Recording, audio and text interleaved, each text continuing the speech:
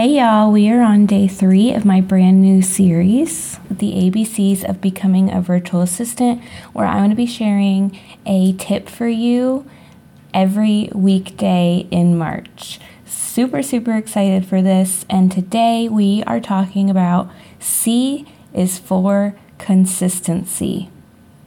Everybody's always asking me, what's your top tip for growing your virtual assistant business quickly? And I would say, without a doubt, my number one tip is consistency. You have to give this the air that it needs to breathe. You need to be setting aside specific hours each week to give to this. It's not going to grow on its own.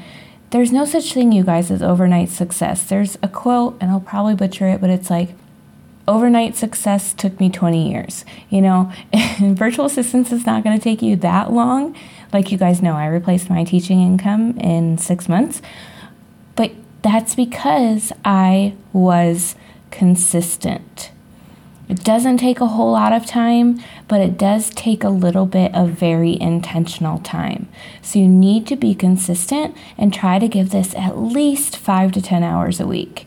This doesn't mean that you need to, sit at your computer for 5 hours in a row. It can be broken up into little chunks here and there, like maybe 1 hour, 5 days a week, or 1 hour this day, 2 hours this day, 1 hour this day. It could be 15 minutes in the morning, 15 in the afternoon, 30 at night. Whatever works for you, but just create a schedule for yourself so that you can be consistent and work in the pockets of time that you have. Don't slack on this and then say it's not working for me.